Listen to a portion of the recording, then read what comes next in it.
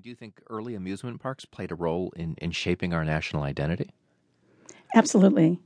And I think what's important is that they help shape our national identity, not just in the major urban centers, which is often when people look back and think about America at the turn of the century, they tend to think about urbanites living in major cities and then farmers out in rural lands. But the farmers out in rural counties also had access to amusement parks in nearby cities.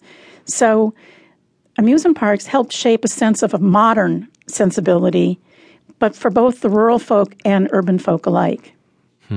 Now, we should mention also that not everyone liked amusement parks. In fact, some people hated them, and the social reformers wanted to shut them down.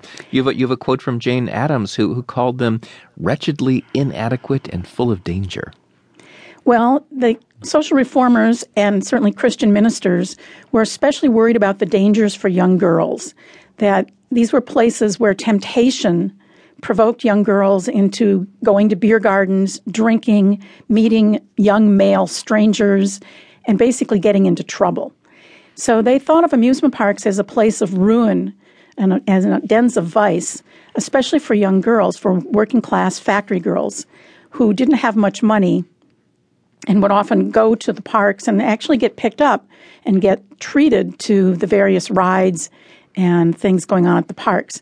The dance halls also encouraged young girls to dance new dances where you might be, dancing rather close with somebody, rather intimately, with somebody that you hardly knew, shaking your body.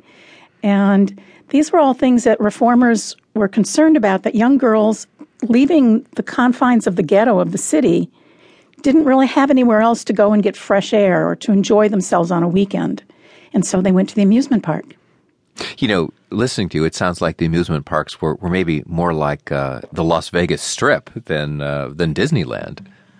Oh, absolutely. And I think that's a real apt analogy, that the Las Vegas Strip today is a kind of theme park for adults and provides all kinds of temptations and different types of entertainment, all sort of juxtaposed next to each other.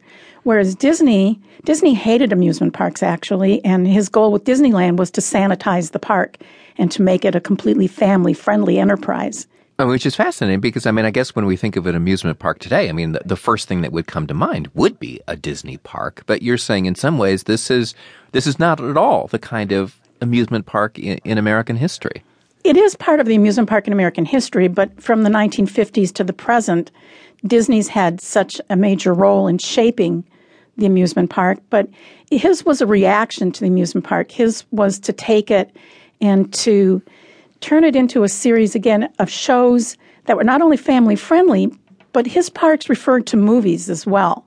So to take the park and rather than making it an experience of encountering technology and finding pleasure and thrills, to find a kind of pleasure in entering into vicariously one's favorite movie. So what happened to all the old kinds of amusement parks that we were talking about? You said there were 1,500 across the country. And various things happened to them. A large number were built by private railway companies. They went out of business. They went bankrupt. Their land got sold off. And other reasons, the parks were on the edges of cities that were expanding and growing. And by the 1920s, they were no longer on the edge of the city anymore, where real estate was not worth much, but the land itself became worth developing. And did they also suffer from a stigma? That they kind of the wrong people hung out at the parks? I don't know, were they associated with crime? They were associated with vice more than with crime. As a matter of fact, I haven't really seen much that associates them with crime, more with sort of lower class pursuits, gambling, alcohol, indecent dancing. And reformers didn't have much luck in shutting them down. They got some parks to remove the alcohol, but not much luck in shutting them down. But parks themselves, their fates depended largely on the fates of the railroads that came to them. And a lot of those railroads shuttered in the 1920s.